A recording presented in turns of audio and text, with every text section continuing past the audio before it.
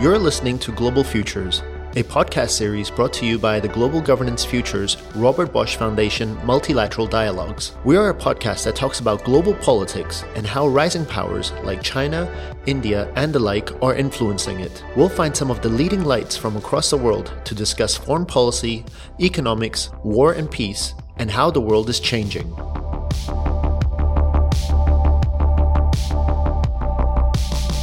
In this episode, my colleague Torsten Benne travels to Johannesburg, South Africa to speak with Elizabeth Sidiropoulos, Chief Executive of the South African Institute of International Affairs, and asks, what's next for South Africa after Jacob Zuma, now that Cyril Ramaphosa has taken over as president?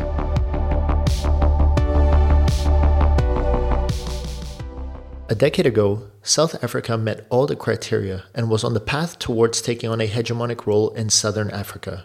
Economic power, political weight, military might, and some would argue moral authority.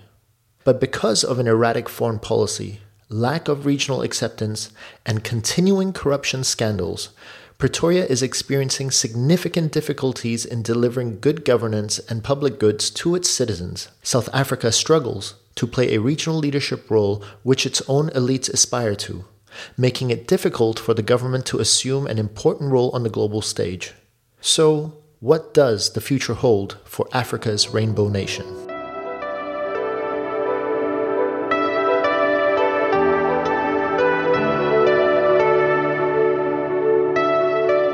Our guest today has headed the South African Institute of International Affairs since 2005. Earlier in her career, she was a research director at the South African Institute of Race Relations and editor of the highly acclaimed Race Relations Survey, now the South Africa Survey, an annual publication documenting political and constitutional developments and socioeconomic disparities in South Africa. She is an expert on South African politics, covering both foreign and domestic policies, with a strong interest in South-South cooperation, development issues, and the role of emerging powers and global governance. Elizabeth Sidiropoulos joins my colleague Torsten Benne from Johannesburg. Welcome, Elizabeth, and thank you for joining us on our Global Futures podcast. It's a very interesting time to be in South Africa and Johannesburg here with you. Maybe you can give us a sense of the mood in the country after the recent change in leadership and what, in your view, has led to that change in leadership. Glad to be with you, Torsten, and thanks for the opportunity.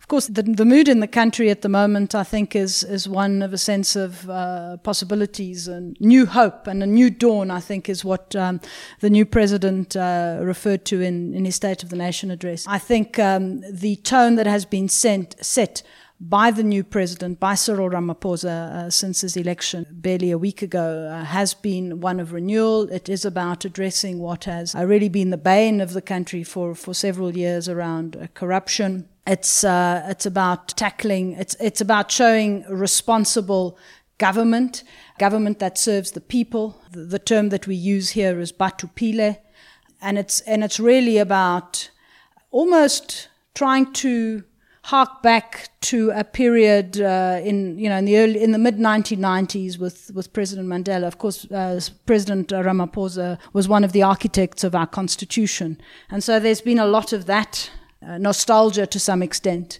This is not to say that all our problems have now been sorted out, but there certainly creates the replacement of President Zuma creates new opportunities for South Africa. How much of a free hand do you think President Ramaphosa will have in terms of pursuing his anti-corruption agenda? There are some observers here in the country, such as William Gumede, who says that the ruling party, the ANC, is still very firmly in the hand of those who are kind of pro-corruption forces. And do you think that's the case? And will the new president be able to break that stranglehold of that faction? I think it is true to say that if we look at the election results of the ANC conference in December last year, the President Ramaphosa's election was pretty close.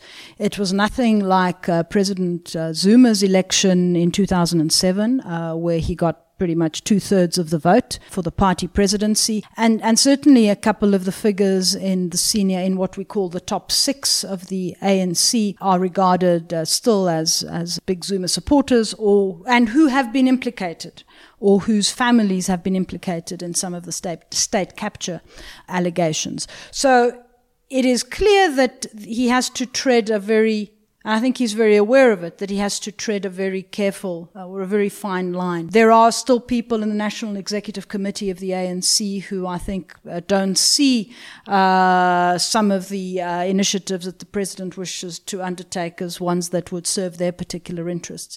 And clearly, as any politician knows, you have to balance what you want to do and would want to do if you had a completely, carte blanche with the very real party political dynamic. So it's clear that there will have to be some trade-offs.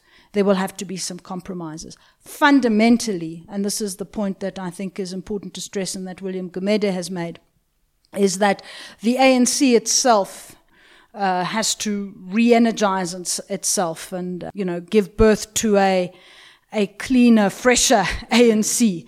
That simply replacing one president with another is not the panacea. But that clearly is not something that can be done overnight, and it's something that has to be done very carefully to make sure that in the process of rejuvenation, you're not actually wiping out or you're undermining your own position. And within this longer-term rejuvenation agenda, in terms of immediate priorities, policies on economic and political change that you would recommend, what would be 2 or 3 policies that are of immediate importance that would make a difference in your view? The first one that we, if you talk to ordinary people in the streets, might say, well, this is not necessarily going to have an immediate impact on me, but it will have an immediate impact on the way in which I think, people with money, investors and credit rating agencies will sort of consider as setting off on a new path, is really addressing state-owned enterprises and their boards and their senior management. He has already started doing that with our Electricity Supply Commission, Eskom, because that's where a lot of the state capture has been happening. And so you need to set these rights right, because government guarantees to many of these state-owned enterprises affect our overall debt, they affect our fiscal space, and so addressing that, which is not going to be also solved overnight, the balance sheet, but addressing that will certainly create both a degree of certainty and confidence that there is a desire to root out corruption, but also sort of over the next couple of years creates greater fiscal space for the government. Then there are some really pressing but structural problems. The biggest of these is poverty and unemployment and inequality. And, the only thing you can do there is really create an enabling environment for small and medium enterprises to do what they want to do. And certainly we're in many respects, a highly regulated economy in the areas in terms of the red tape for small companies, and he's committed to doing that.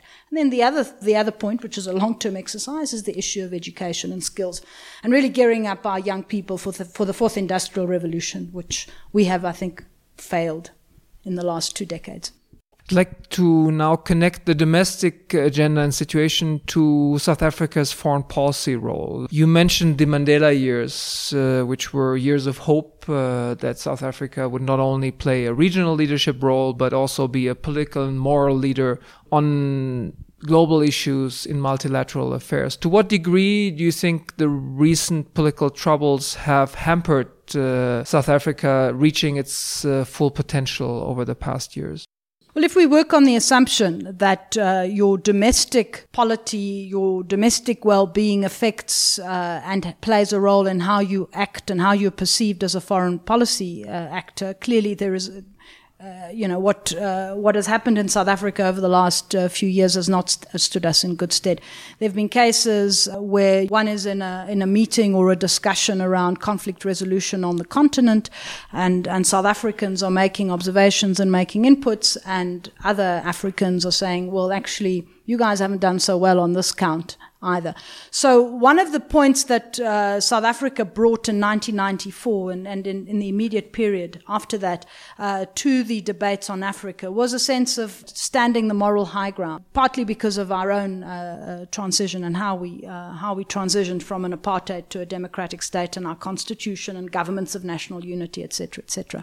And that's what is that creates your street cred, so to speak. And I think we've lost a lot of that because of our own domestic troubles, and because our mind has also not been focused really on the continent, because it's been absorbed internally. I think there have also been consequences for the way in which we have engaged on the continent. We have continued to engage during the Zuma years, but I'm not quite sure that I don't think it has been as effective, or that we've played the role that we played sort of in the Mandela and the Mbeki years.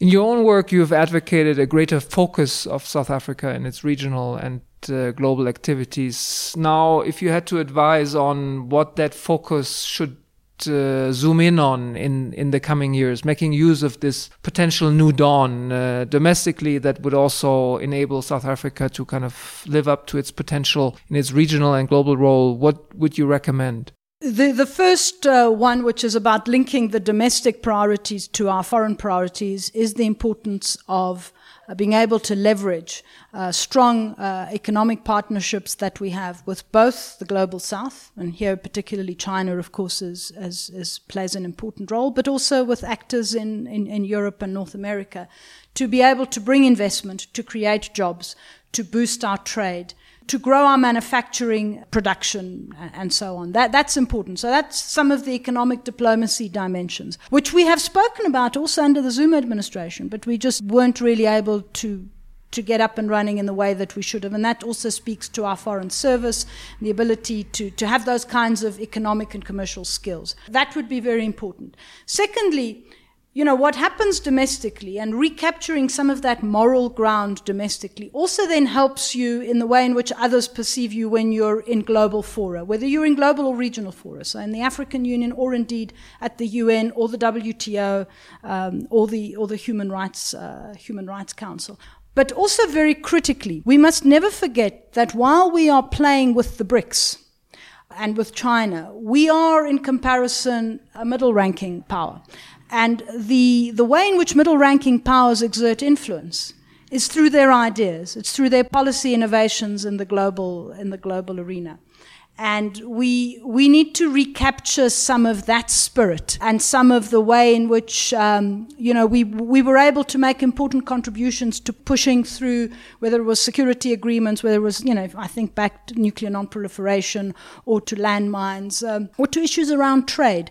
I think we can play a very important role in those global debates without having the punch that a big power has. But we need to be great idea innovators. And I think we've got people who can do that, and it's not that we haven't been doing it in the last few years, but I think we can certainly do much more under a reinvigorated political leadership.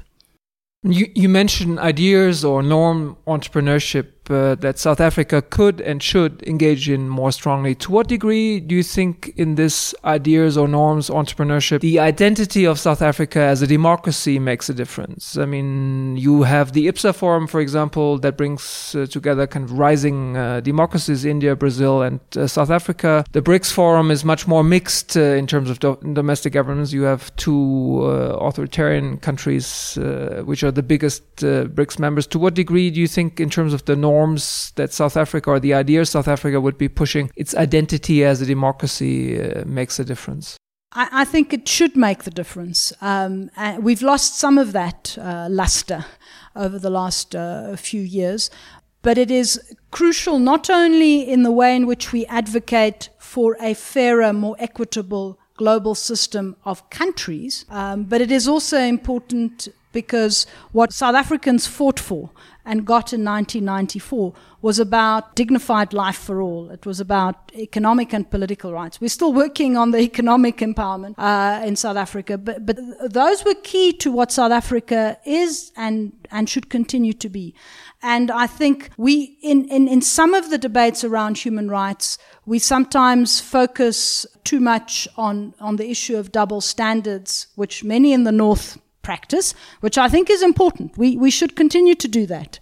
The less double standards for all of us, the better we will be. But sometimes we object to things because of that, rather than because of the content of what we're discussing, whether it is on civil society rights or internet governance and so on. So I'm hoping for a much more nuanced reflection on some of these, although I'm also very much aware that power politics sometimes is the determinant in the positions we take, and that we're also responding to the way other countries, whether in the north or in the south, tackle some of these human rights issues and the way in which they respond to issues that we put on the table. So for South Africa, for example, socioeconomic rights are very important. And if you're talking about human rights for people, it's not just about your right to stand on a box and proclaim your freedom of speech, but it's also about being able to have a roof over your head and food on your table and so on. And we shouldn't underestimate and regard these rights as lesser rights than those on political. And that's certainly one of the positions that South Africa has always advocated for. But it is finding that nuance in the way in which we engage in some of these global debates.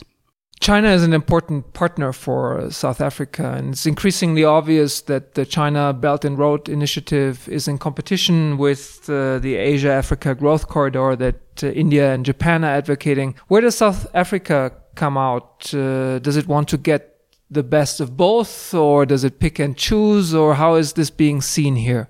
I think, nothing is mutually exclusive. Clearly, certainly in the first discussions and iterations of the Belt and Road, the routing, the maritime dimension of the Silk Road, of course, sort of focused more on East Africa.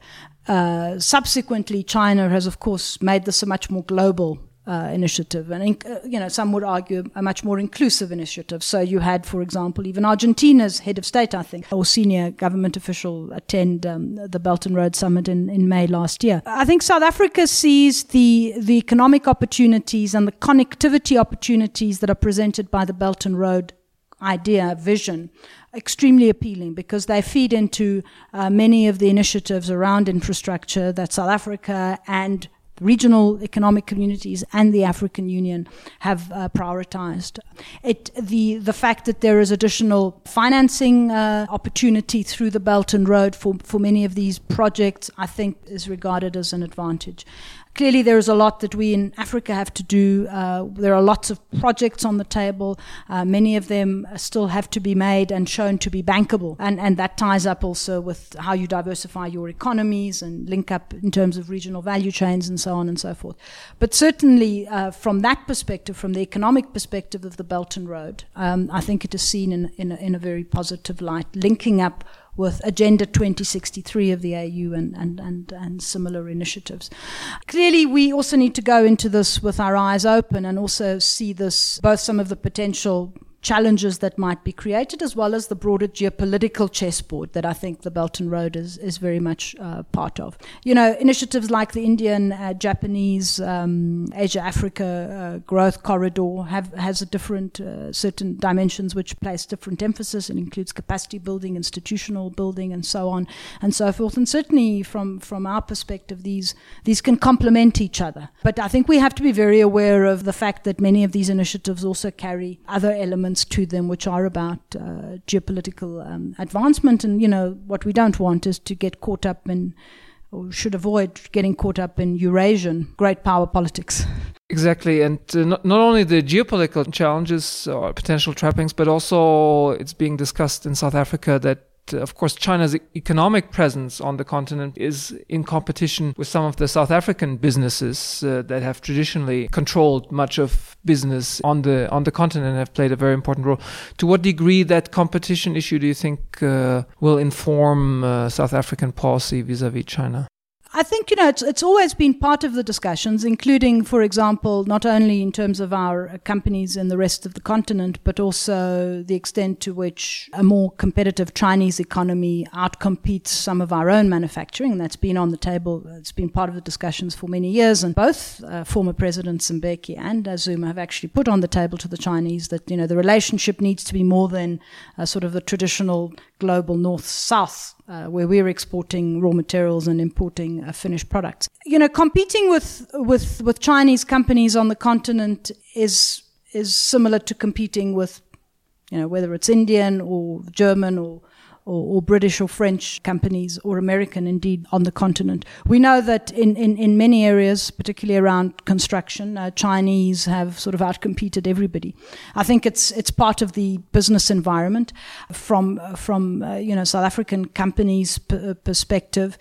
It is about making clearer in many instances what the value add is if you're going with this or with that company in terms of quality. I think the Chinese are also increasingly aware of some of the criticism of their engagement on the continent, and are also looking to modify that and to become much more sort of quality focused. But this is business. I don't think it's going to negatively impact on the political relationship that we have. I think South Africa has very strong ties with China. There may be issues that in a revitalized business government, South African government engagement, there might be issues that are put on the table much more forcefully, perhaps, or in a manner that actually forces some further discussion where there might be anti-competitive behavior and so on and so forth. But I think China is, after the EU, are a very important trading partner, and I think that obviously in the current context informs much of the thinking. South Africa this year hosts the summit of the BRICS countries, Brazil, South Africa, India, China, and Russia in late July. What do you think the rationale of BRICS is these days going forward, and what should South Africa be trying to get out of the BRICS as an institution? The BRICS has of course evolved from what Jim O'Neill sort of bunched together as a group of important emerging economies, and I think is much more than a grouping around about economies and whether these are the biggest players in the globe. And certainly South Africa is a much smaller player compared to the other four. What I think is important to recognize is the extent to which the BRICS grouping has both institutionalized and developed and deepened cooperative frameworks. So in terms of institutionalizing, of course, BRICS still remains an informal grouping. I mean, there isn't a secretariat or anything like that. But it has created, of course, the New Development Bank, commonly known as the BRICS Bank, which has already started giving out loans on infrastructure and sustainable energy projects. It has set up the contingency reserve arrangement for balance of payment shortfalls, which is of course linked to the IMF, but nevertheless is. So you have these institutions, and it's always much more difficult to divorce when you have children than when you don't, and so that's part of the cement that has evolved in terms of holding the BRICS together. And then on the other side, of course, since the very first summit in 2009, the degree to which working groups on a variety of issues across government, as well as second track, have mushroomed, I think shouldn't be underestimated, both in terms of the sharing of knowledge and experiences and improving or working on joint projects to improve particular policy interventions, or indeed in terms of political cooperation. And I think that's important in terms of global security issues. And I think we've seen that on themes like Syria. We've seen it on Ukraine, or the Crimea rather, not in terms of that they have a common approach, but that BRICS countries, if you just go back to the UN General Assembly vote on the Crimea in 2014, didn't vote against Russia. They abstained.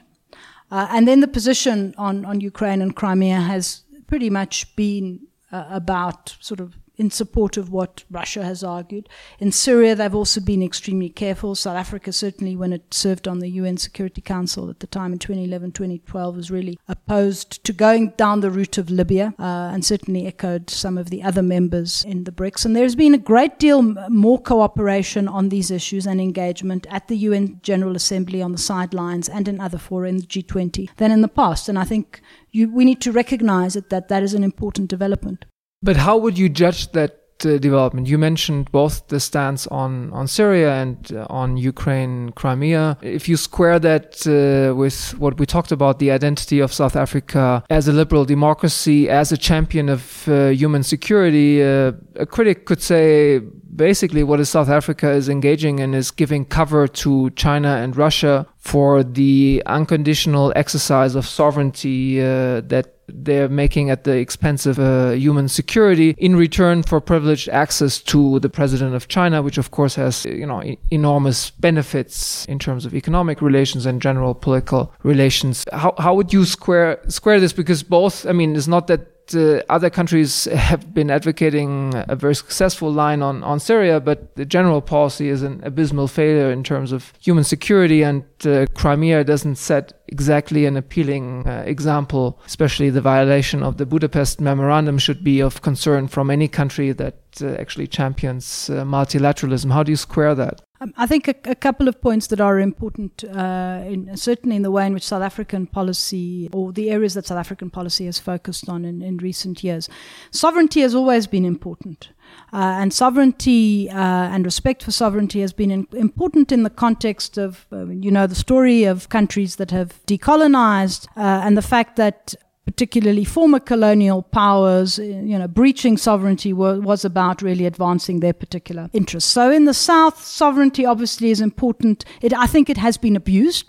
I think that point must be made. And certainly in the context of the attempt over the 1990s, 2000s to develop a normative framework around, linked also to responsibility to protect and so on and so forth. But sovereignty has been important, and I think has been re-emphasized quite significantly in the last few years in South Africa, because part of what they saw playing out, and perhaps Libya here stands out as a preeminent example, is the use of certain global normative frameworks that have emerged and which South Africa supported to advance particular national interests of powerful countries. And I think Libya, for me, really was a turning point for South Africa in that regard. It voted for the resolution, 1973, and then was sort of in effect barred from engaging with the various parties, and really the AU was not part of much of the regional engagement with the competing parties in Libya. And so in Syria, I think the response was really almost a knee-jerk reaction to the experience in Libya, which, quite frankly, I think neither Britain nor France bedecked themselves in glory. Quite frankly, in Syria, I don't think there are any right solutions. I don't think any of the countries have solutions. It is seen in that context that you go in there, you cause, you want to intervene, then you leave, and you leave behind you mayhem, as we've seen in the Sahel. It's been precipitated by 2011. In the case of Ukraine, of course, some of that narrative is there as well. It's about seeing the actions of the West, and particularly the US in this case, as stoking an uprising.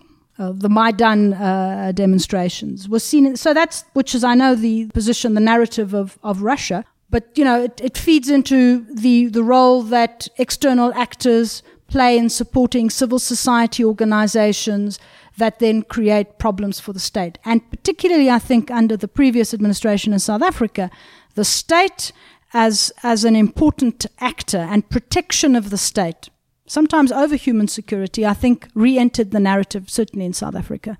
Final question would look fast forward to 2030, because you can see a scenario where not only Russia and China are asserting their rights that you've seen, but also the US is doing it not necessarily under the cover of global norms, but under the cover of naked self-interest. America first doesn't need the responsibility to protect to kind of hide behind. It's just the naked assertion of interest, self-interest of great powers. And that's one scenario of a future world where smaller middle powers like South Africa are being caught in between the naked self-assertion of great power interests. So how do you see South Africa navigating these kind of troubled waters in the coming 10 years? And how can South Africa make the most out of this possible future if it's moving in that direction? I think one of the most important elements that, as we move into a new administration, South Africa needs to consider is the fact that the world is a much more complex world than it was 40 years ago, that the old north-south or east-west divisions no longer hold, that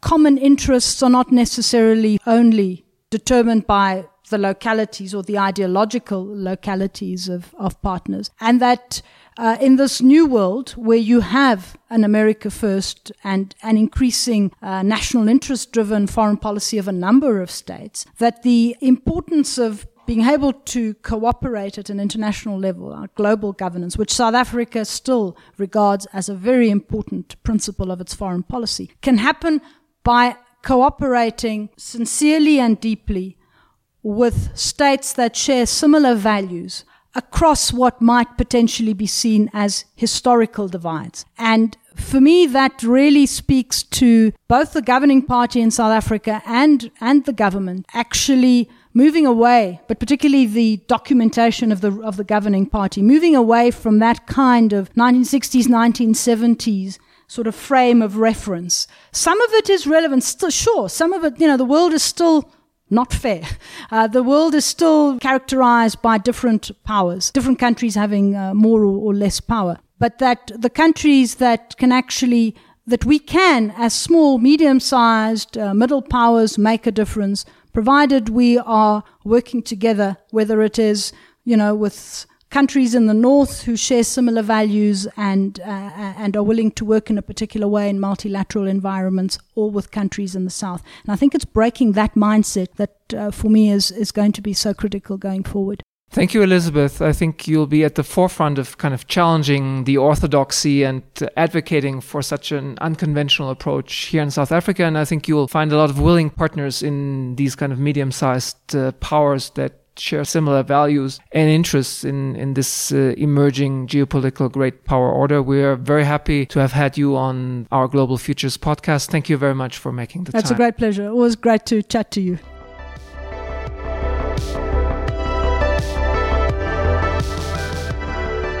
This edition of Global Futures was presented by my colleague Torsten Benner and produced by Sonia Sugrabova from the Global Public Policy Institute. Our guest was Elizabeth Sidiropoulos. The Global Governance Futures program brings together exceptional young professionals to look ahead 10 years and think of ways to better address global challenges.